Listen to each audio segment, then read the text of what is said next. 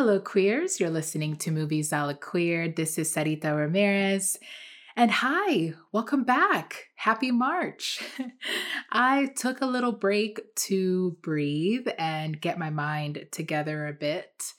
As some of you may know, this quarantine, this COVID-19 pandemic has given me a lot of changes in my life, which include, but are not limited to, moving to another state, being laid off from work, and being separated from my girlfriend due to a border closure for now a bit over a year. Long distance is hard. And a way for my girlfriend and I to keep our relationship alive is to schedule these fun little date nights where we can watch a film or a TV show over some sushi. And this past date night, we finally saw a film that blended Fantastic Beasts and Where to Find Them with The Crown. Just kidding. This film has been stirring in our minds for a couple months now, ever since we saw the trailer. This film, we explore the revival of emotions that have been buried down deep within our grief. We experience love, excitement, adventure in what is perhaps the first time. In this episode, the film we're analyzing is 2020's The World to Come.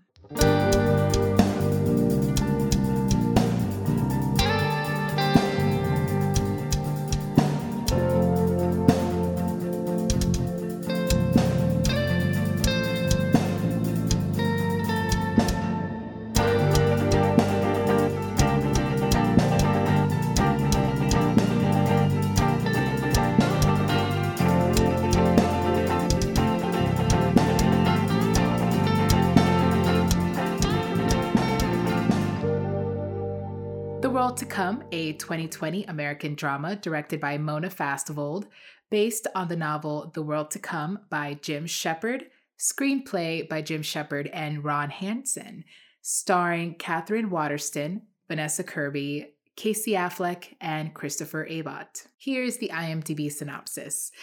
Somewhere along the mid-19th century American East Coast frontier, two neighboring couples battle hardship and isolation, witnessed by a splendid yet testing landscape, challenging them both physically and psychologically. Here's the trailer. Tuesday, January 1st, 1856. With little pride and less hope, we begin the new year.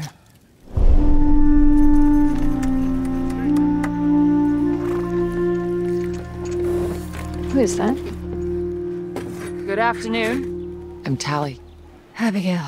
I hope I'm not keeping you from something. I'm glad you've come. Meeting you has made my day. Well, how pleasant and uncommon it is to make someone's day. I guess I'm supposed to offer a toast. What my husband means is he's so happy to finally get together. Do you miss me? Yes. Our farm is a slaughterhouse right now. My husband is killing his hogs. And I resolved to visit you so that there would be something in my day other than his meanness. So what do you think? What do you think about us? I don't know how to put it into words. It's been my experience that it's not always those who show the least who actually feel the least. 7, an earthquake knocked down our house and barn. An earthquake. The dread never fully went away. What was safe if the solid earth could do that?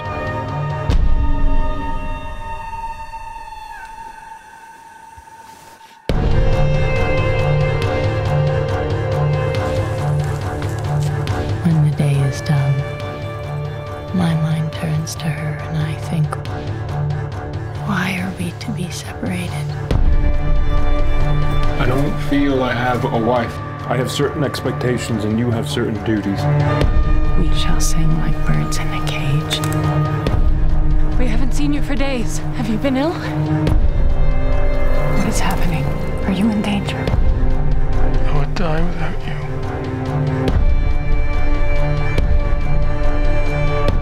Do you know what memory it is that I most cherish? It's of your turning to me with that smile once you realized that you were loved. For this film, I'll be giving you a thorough recap. There will be deep spoilers ahead, so if you haven't seen The World to Come yet, I advise you to pause this episode, go watch it, and then come back. But if you're like me, who get excited at spoilers, then listen on. I will not judge you. The film opens up in January 1st of 1856. We meet Abigail, played by Katherine Waterston, who's living in what looks to be what is now upstate New York. She and her husband Dyer own a farm that is very much isolated. Apart from their literal isolation in their town, you also see the couple struggling. Abigail and Dyer don't really have deep conversations. Most of their time is spent in silence. Dyer goes out, deals with their herd and livestock in their farm, while Abigail milks the cows and maintains their home. To ease her mind and her grief, Katherine writes in her journal daily. We learned that the year before, Abigail and Dyer lost their 4-year-old daughter, Nellie, to diphtheria, a disease commonly known during that time, but has now been mostly purged due to infant vaccinations. Since Nellie's death, Abigail and Dyer have been strangers to one another, getting on with their days, each maintaining their daily duties, but very much emotionally disconnected. Not long after the new year, a new couple move into a nearby farm. Dyer tells Abigail their names are Finney and Tally, who come to rent that farm temporarily. Soon after, Tally visits Abigail, introducing herself. Abigail appears very nervous, but looks pleased to meet Tally. One can imagine that Abigail has probably not met someone new in a very long time, considering the location of their farm and, as I mentioned before, their isolation. Tally apologizes for the intrusion and says that she needed to get away from their home. Abigail invites her inside, and the two sit and enjoy a pot of tea. And as they get to know each other, we hear Abigail's retelling in her journal how she began to notice Tally's beauty right away, a beauty that made her look away and blush as it stirred something in her. Ooh. The two begin talking about Tally's somewhat unhappy marriage with her husband Finney, who claims that his wife is not the kindest that she could be to him. Tally retorts that if Finney were married to himself, he'd realize that she was doing him a favor in being this unkind. With this, we get a hint of Tally's sense of humor. She's sharp, witty, and conjures a smile from Abigail, perhaps the first smile in a long time. Tally notes how her husband is unhappy with her because she hasn't given him any children yet, and then notes that both she and Abigail are childless, much to society's disdain of women in that era. Abigail tells Tally that her daughter died due to diphtheria the year before. Just then, Dyer returns and Tally leaves back home. Abigail and Tally spend a lot of time together after that, with Tally coming by her house often, to say the least. Tally returns the favor by inviting Abigail and Dyer to their home for dinner, and the four, including Tally's husband Finney, converse over matters like the farm and the town gossip. Here we see Abigail wearing this beautiful red wine-colored dress, and she's smiling, happy to be in Tally's company again. Tally notices this happy Abigail, telling Abigail that she looks different today. To which Abigail laughs and says, no, not at all.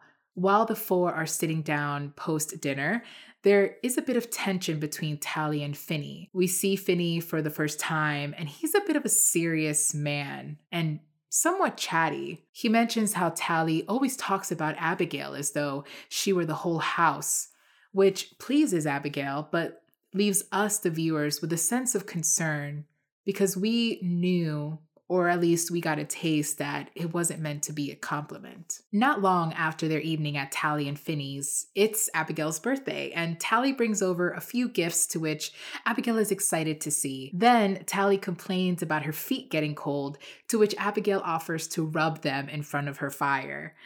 This moment is probably the first real physical intimacy that the two share. Tally draws her foot back, but Abigail doesn't seem bothered. Asking Tally how Finney is doing, Tally responds that he's the same old Finney. And on that day, she wanted nothing more than to leave the house and visit Abigail to escape Finney's meanness. Again, letting us know that her relationship with Finney is very sour and unhappy. Tally leaves, and soon after, Dyer returns back home. Abigail lies to Dyer, saying that Tally left hours ago, but Dyer says that he saw Tally leave a few minutes ago. He doesn't reproach her, however, or even ask her why she lied to him, but he drops it. The two later make love that evening, Dyer telling Abigail that he would die without her, to which Abigail responds that he should not worry. Tally, who had a difficult time getting back home after Abigail's birthday due to this dangerous snowstorm that happened out of nowhere, honestly, became ill and was taken by Finney to a nearby town to heal. A few months go by before Abigail and Tally see one another again. And once they do, they spend most of their free time together. I'm talking about days, enjoying one another's company. One day, Tally arrives and tells Abigail that she has a cold. Abigail starts to prepare some tea when Allie begins to confess her feelings for Abigail, telling her that she doesn't ever want to be away from her. Abigail eventually reciprocates the feelings, telling Tally that she loves the way that they're able to feel so much together and that nothing escapes those feelings. They then share a deep kiss, with Tally eventually leaving. The following day, Dyer catches Abigail smiling at the arrival of Tally. He hints at these expressions of happiness that he himself doesn't receive from her. She ignores this, opens the door to welcome Tally inside. Dyer then leaves, leaving Tally and Abigail alone for the first time after their first deep kiss from the other day. The two, Tally and Abigail, make love that day. Back at Tally's house, we get the feeling that the situation with Finney is just getting worse. He insults her, berates her, and is demanding that she submit to him and to her wifely duties. Another way of saying for her to have sex with him and to succumb to what the Bible, at least in that time anyway, demanded of women in heterosexual relationships. Days go by where Abigail doesn't hear from Tally until she and Finney stroll by on their carriage towards Abigail and Dyer's farm. Tally, looking a bit distraught but contained, invites them to their home for dinner. Abigail asks Tally, where have you been? To which Finney interrupts and says that Tally has been unwell. Tally is also fashioning this bruise on the side of her face, which Abigail notices. The next day, Abigail goes out to buy a new dress for the dinner at Tally and Finney's, when at the same time she witnesses a neighbor's house burn down. It is then confirmed that that neighbor's daughter got trapped in the house and died due to the fire. Abigail, distraught at the scene, is visibly shaken. That same evening, Abigail and Dyer visit Tally and Finney's for dinner. And there is just a lot of anger and tension that can just be cut with a butter knife. Finney, showing off his disdain for Tally and the farm that they've rented, begins to tell a story about how he once owned a dog that used to bark all the time, that just very much annoyed him. And to stop this dog that he owned from barking, he came up with a plan to tie up the dog outside of his barn during a snowstorm until it froze to death. Tally, who was sitting next to him, her expression was unfazed, as though these stories and these underlying threats that Finney would make are done often. Abigail and Dyer, on the other hand, are shocked. Abigail says that that was just outright despicable. Dyer, wanting to change the subject and keep a calm atmosphere, begins to talk about the farming again. It doesn't work because it looks as though Finney's mood has just gotten worse. Abigail and Dyer leave and return home. Now, days and weeks go by, and Abigail does not hear from Tally again. She decides to head on over to Tally and Finney's and sees that they've moved out without any word. She finds a towel soaked with blood in the house and begins to worry. Is this Tally's? She's probably asking herself. Abigail asks her neighbors about the couple's move, and no one knows a thing. She begs her husband to go talk to the sheriff, to which he says that there's no proof or point in causing a stir. Abigail goes anyway, and like Dyer said, nobody does anything. So more weeks go by, and Abigail receives a letter from Tally, who tells her that she and Finney have moved to a town 80 or so miles away. She tells Tally, in better words than what I can sum up, that she loves her and that at the end of the day, they can at least recall the memories that they once shared when they both knew that they shared love for one another. And again, they can just recall those memories. Abigail writes back to Tally. And we know Tally receives this letter because we see how Finney opens it and reads it out loud to her. And although Abigail did not use the concrete words to express her love for Tally, it was well written in innuendo and clear to Finney, who hands Tally the letter once he's done reading it, that there's definitely more going on between Tally and Abigail. Abigail, not having heard from Tally again after the last letter she sent her, begs Dyer and her to drive on over to the town where the couple now stay. Once they arrive, they find Finney outside of the home, looking somewhat distraught in silence. Abigail asks him where Tally is, and Finney tells her that, well, Tally has died, probably due to diphtheria. Now, diphtheria, if you remember, was the same illness that caused the death of Abigail and Dyer's daughter, Nellie, a year before that. Abigail runs inside the house and sees Tally lying on her bed, passed on. Abigail lays down next to her, holding her hand, her cold hand, and begins to think about the memories that they shared that summer. Eventually, she's wakened by Dyer, who gently urges for them to leave. Finney standing in the doorway in silence. We now fast forward to see Abigail write in her journal how her grief has returned. She and Dyer are back to that same routine, them completing their responsibilities in silence. Abigail writes in her journal her desire and her wishes to one day join Dyer on a trip to where she'll be able to confront Finney and kill him with one of Dyer's shotguns. Abigail suspects that Finney killed Tally from an earlier conversation the two had where Tally admits that Finney had indirectly threatened to poison her. In the last scene of the film, we see Abigail and Dyer sitting on the roof of their barn. Abigail imagines the presence of her daughter Nellie out in the field. And while speaking with Dyer, she imagines that she's speaking instead to Tally, who says to Abigail that they will always have their imaginations to manage their reality. And the film ends with Abigail and what she imagines to be Tally stroking her hair in silence. This film was not completely hard to watch, but I wish it was easier.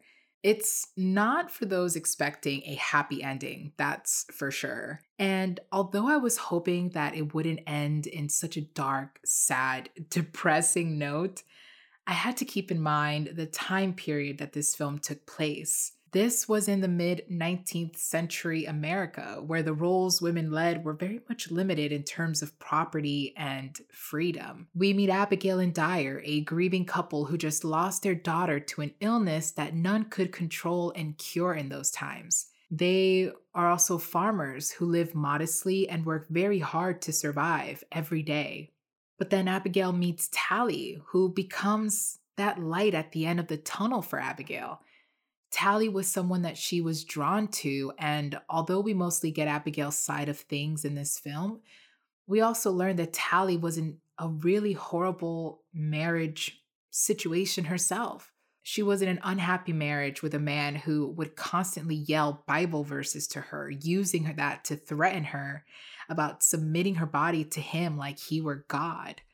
In an interview with Steve Weintraub for Collider, Katherine Waterston and Vanessa Kirby recount their experiences with the film and how much they really enjoyed the story and the filmmaking.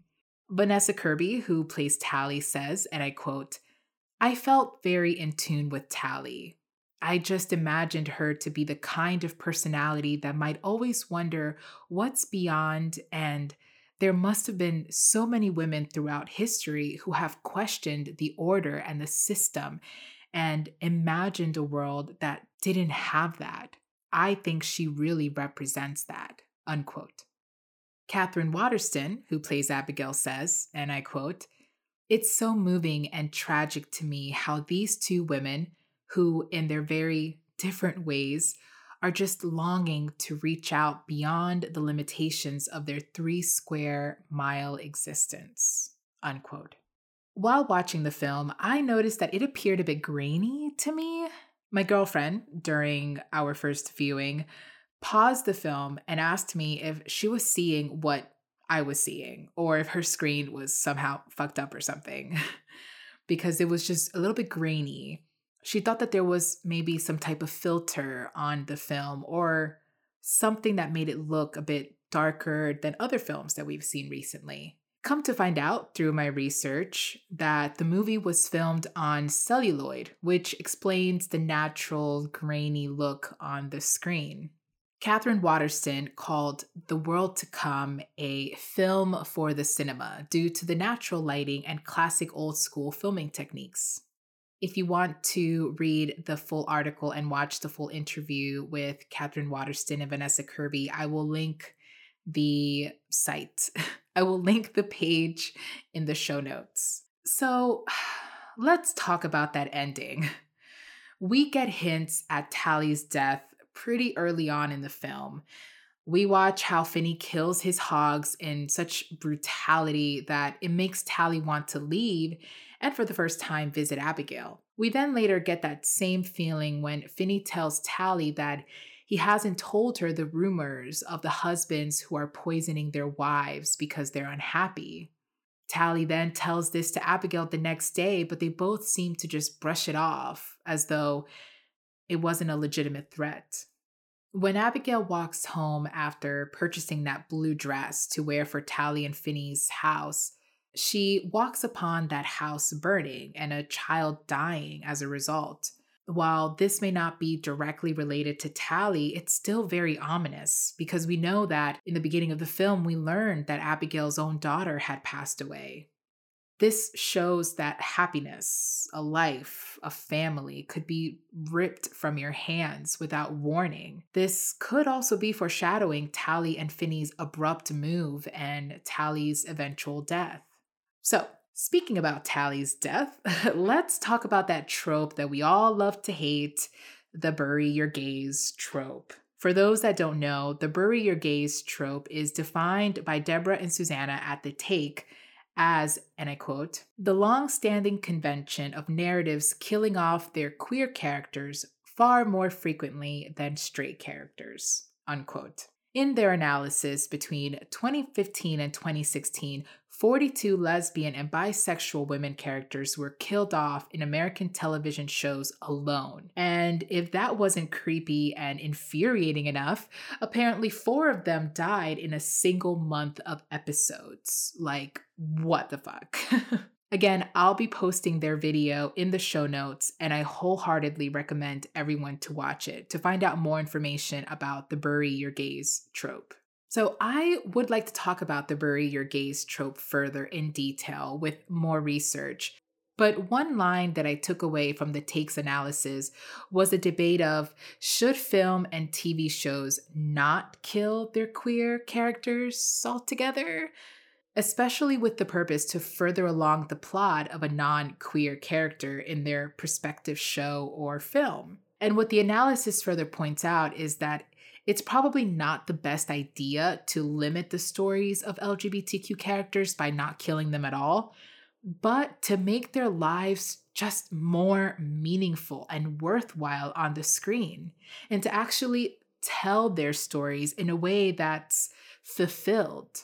It's okay to point out the sadness and misery of these characters because for many, till this day in 2021, that is still a reality. But it's also important to showcase those stories that are not just about their queerness and their subsequent deaths because of it. In The World to Come, we experience Tally's death and are left with, what the fuck was that?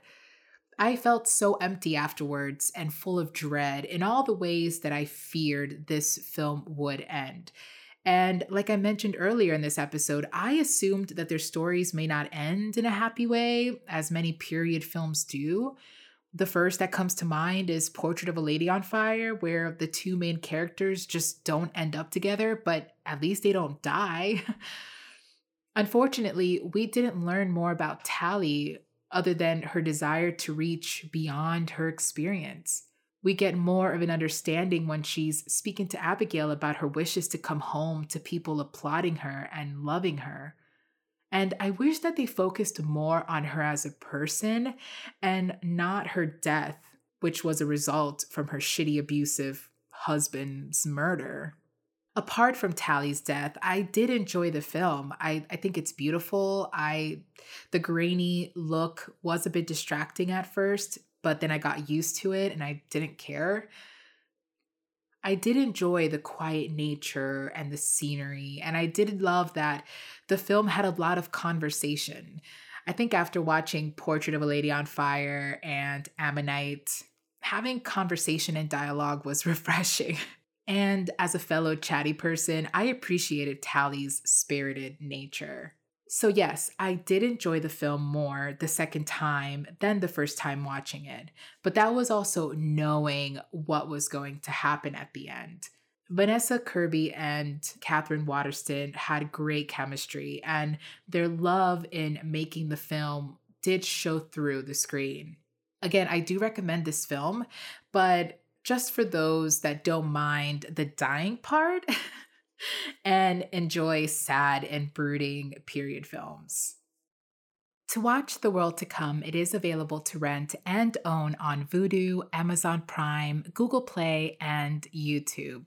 I thank you all again for listening to Movies a la Queer. Don't forget, if you haven't done so already, follow on Instagram and TikTok for those latest news, updates, and to see my mini reviews. Please also leave a 5-star rating on Apple Podcasts or wherever you listen to Movies a la Queer. This would make Movies a la Queer easier to find for those curious ears. This is Sarita Ramirez. Stay safe, warm, and I will see you next week with another episode. Bye.